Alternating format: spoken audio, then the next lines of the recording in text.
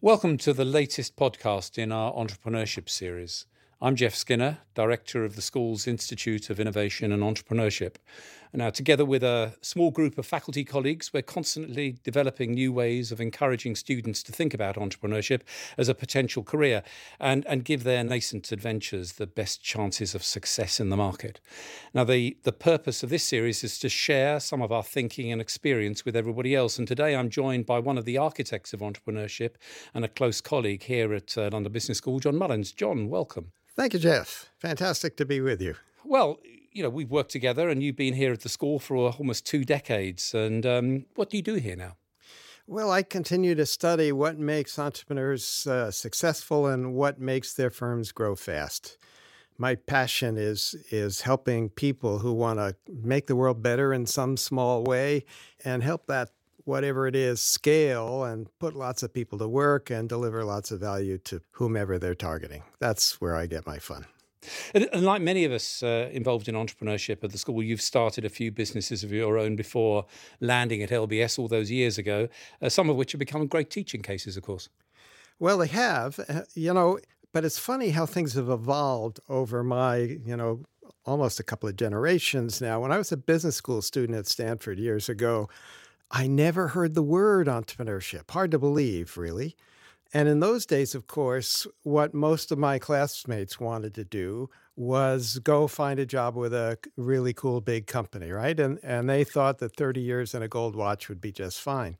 Well, those years have gone, and people have sort of reimagined what career opportunities look like today. And as you know, the students we get here at London Business School arrive in many cases with the express purpose of finding another student, a tech guy maybe from UCL, and finding an entrepreneurial venture to pursue. I mean, it sounds really hard to believe that at Stanford, I mean, I guess we are talking 1960s? Late 60s. Late 60s, that even in Stanford, that's what you've been quoted as saying, that the word entrepreneurship just didn't come up. It wasn't there. There was a single course taught by a wonderful guy named Bob Davis, and it was called Small Business Management. And a handful of students took it. Everybody else was off doing their iBanking and consulting and strategy stuff, and a handful did that. I guess it was the same here when I did my MBA in the early 90s. I mean, entrepreneurship sounded exciting. It actually got an awful lot of students into the class. But when it came to it, very few ended up going for it. Whereas now about 10% of the cohort, each cohort, go for starting their own business. I mean, what do you think really has changed? You've touched on the allure of the corporate life and the job for life and the gold watch going. But is it all negative that they don't want that anymore? Or has something else been changing? Yeah, I think there's a lot that's led to it. I think part of it is the downsizing that we had in the 90s, where big companies all of a sudden said, well, we don't think we want to be in that business anymore. We're going to downsize it, or we need to be more efficient. We're going to right-size it. And so people who were doing a really good job all of a sudden lost their work. And we've seen it this week with Deutsche Bank, of course. So it's the same thing. It's a sort of death of loyalty. Yeah. I think it's gone. So I think that's a part of it. But I don't think that's the biggest part of it. I think the biggest part of it is that in the U.S., where I come from, people have seen what entrepreneurs like Steve Jobs and Michael Dell have created. In the UK, they've seen what Richard Branson has done. And they say, well, gee, that looks like a little more fun than working in a big organization. And, if I could do something like those guys have done, maybe that would be a more interesting career and one I'd have more of my own real heart and soul. And I think that's what it's really about. Has it been sort of more societal and family acceptance? I mean, we got things like Dragon's Den and Shark Tank on the TV now, where these are the sort of heroes, and whereupon once you might have said, well, I'm going to start my own business, that was, you can't get a job elsewhere. Now, I'm going to start my own business has got some sort of social capital and heroism attached. Yeah, I think that's true. When I came to the UK 19 years ago, I think it's fair to say that entrepreneurship was pretty much a dirty word.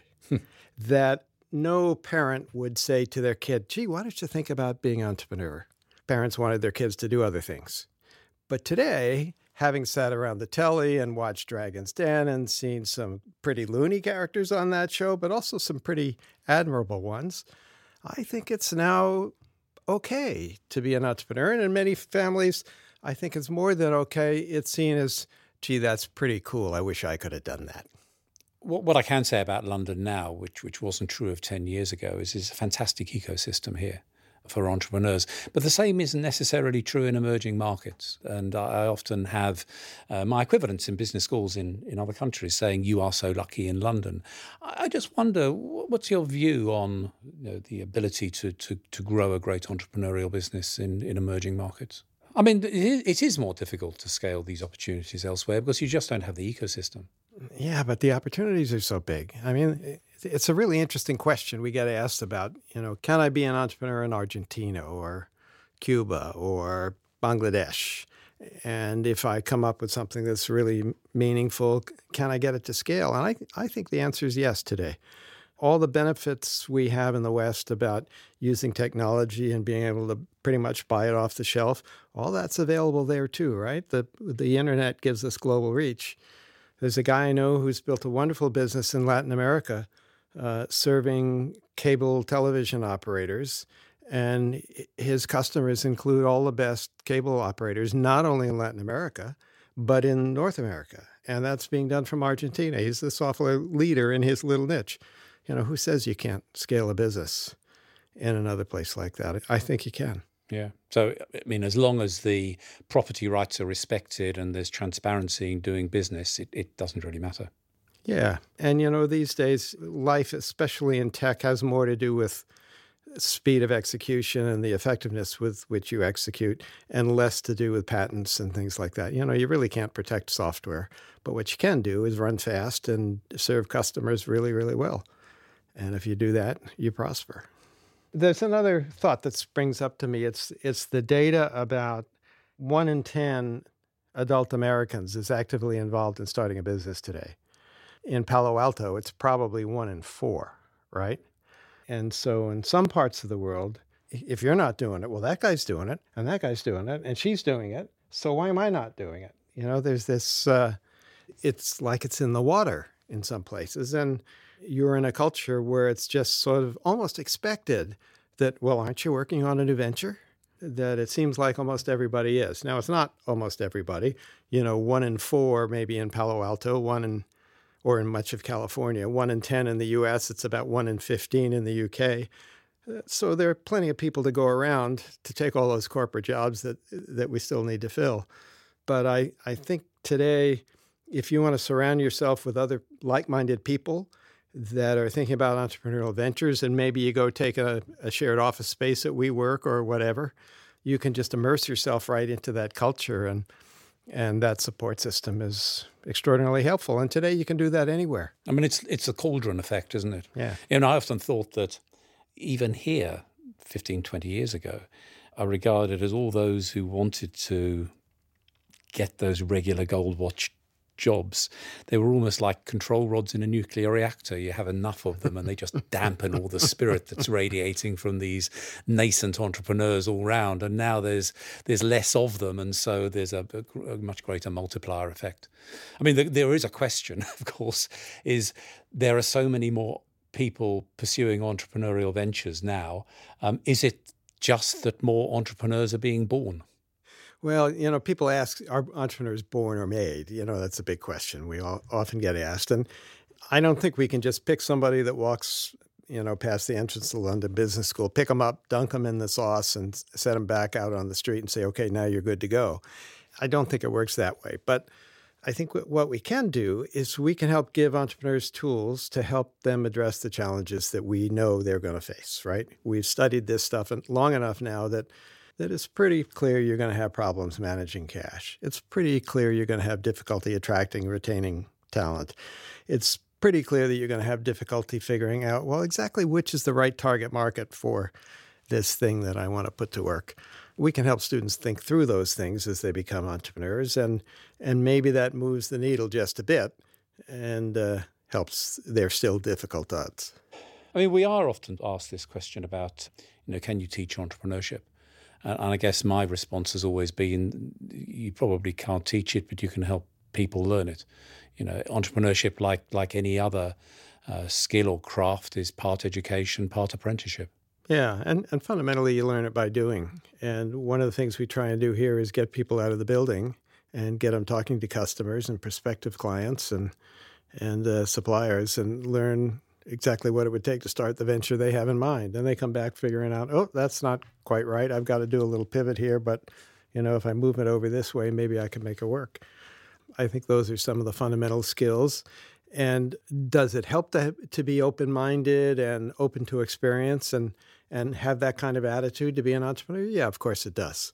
So there are some personalities that are perhaps better suited, but those same personalities are also the ones that are better suited to lead fast-growing, big kind of companies. So as you compare the difference between successful executives in big companies and successful entrepreneurs, it's pretty hard to find differences, really. Those skills are pretty common.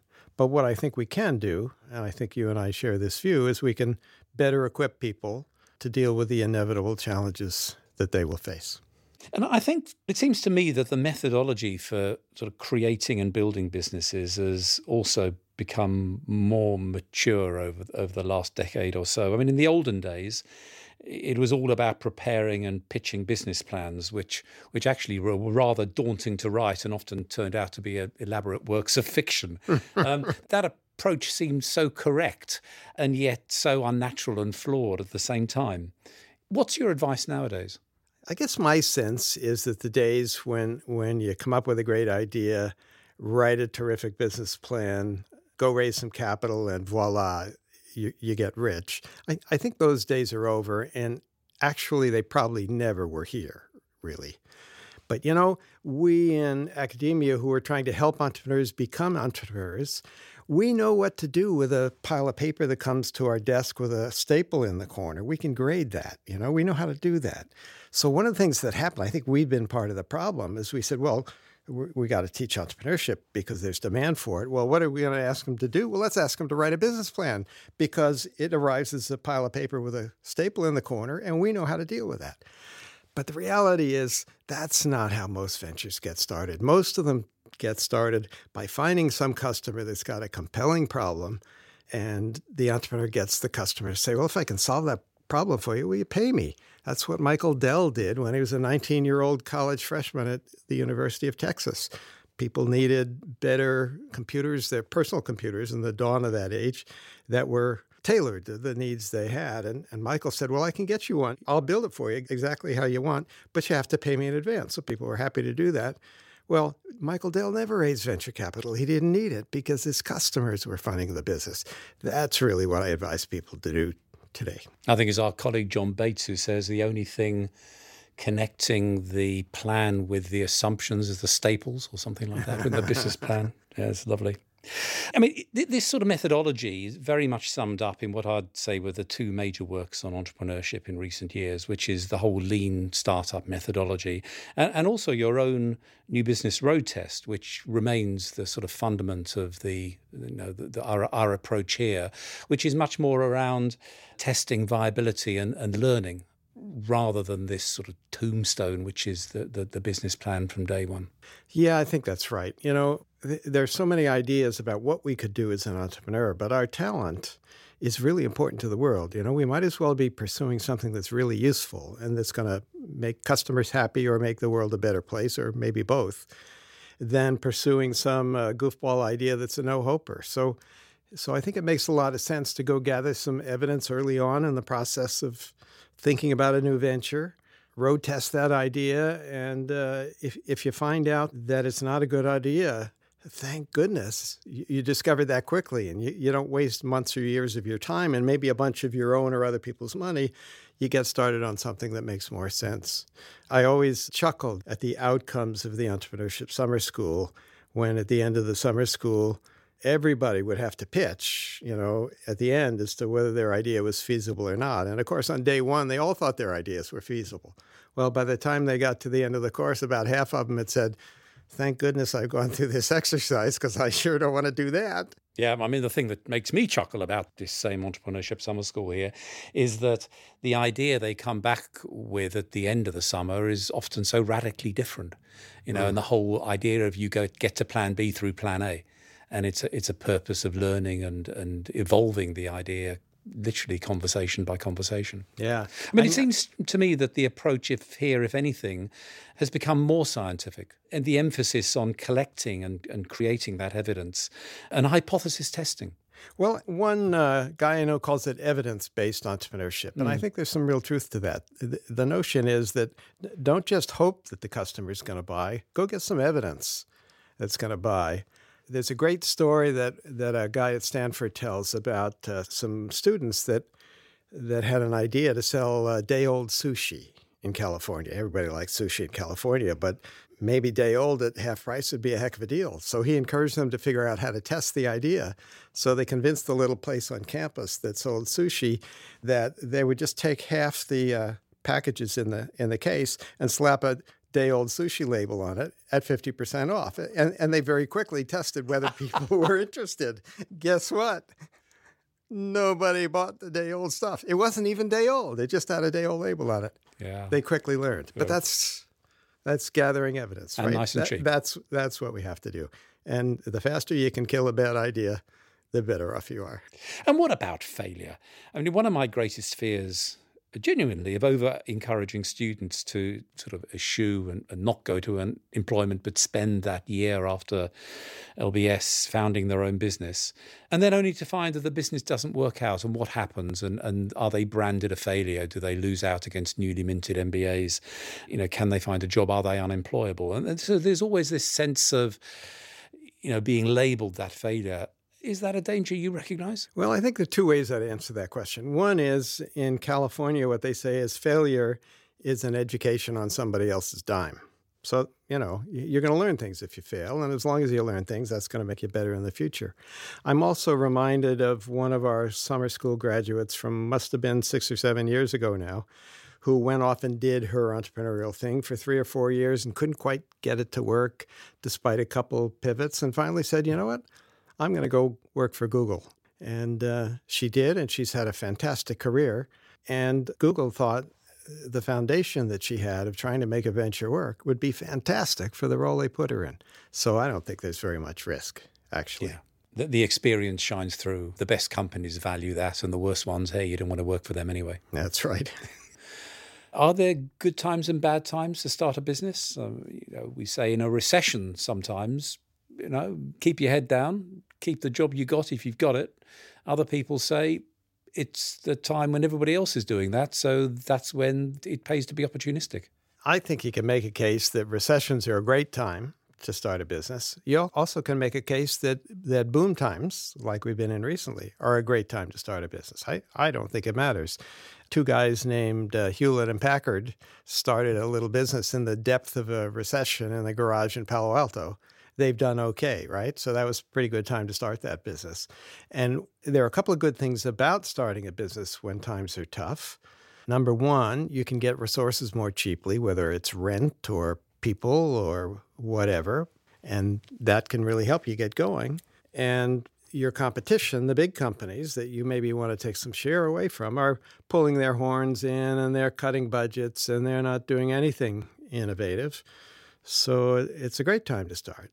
On the other hand, if the economy is red hot and there's money around and you need some of that, and people have money in their pockets to spend, maybe it's easier to get customer traction then. So I tell people, don't worry about what the state of the economic cycle is. If you got an idea that's going to solve a compelling problem that some customer has, then get started.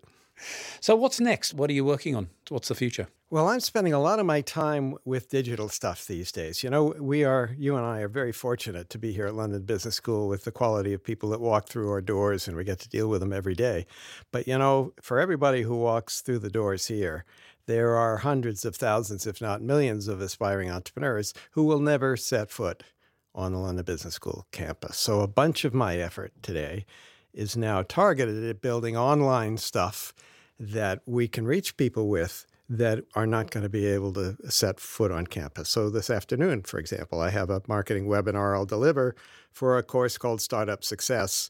And last cohort, we had people from 15 countries doing all kinds of different businesses We did a contest at the end, and we gave somebody a prize for having the best business model, and we gave another guy the prize for having the best work for a business model judged infeasible by him. He learned a great deal about it. He planned to write an app to do something or other, don't remember, and he figured out along the way, actually, I'm not the right guy to do that. I don't have those skills, and it's going to be really hard to get anybody's attention to buy it. I think I need a better idea. What a fantastic outcome for a young person. So it's democratizing and demystifying entrepreneurship. Yeah. So I think one of the key roles we can play here is to spread the skills that you and I have learned in dealing with so many ventures over the last 20 years and let those skills be shared by other people around the world. Brilliant. Well, lovely talking to you. Thank you, Jeff. Well, thank you for listening. Find out more about how we engage and inspire entrepreneurs at London Business School by visiting london.edu/innovation and follow us on Twitter at LBS Entrepreneur.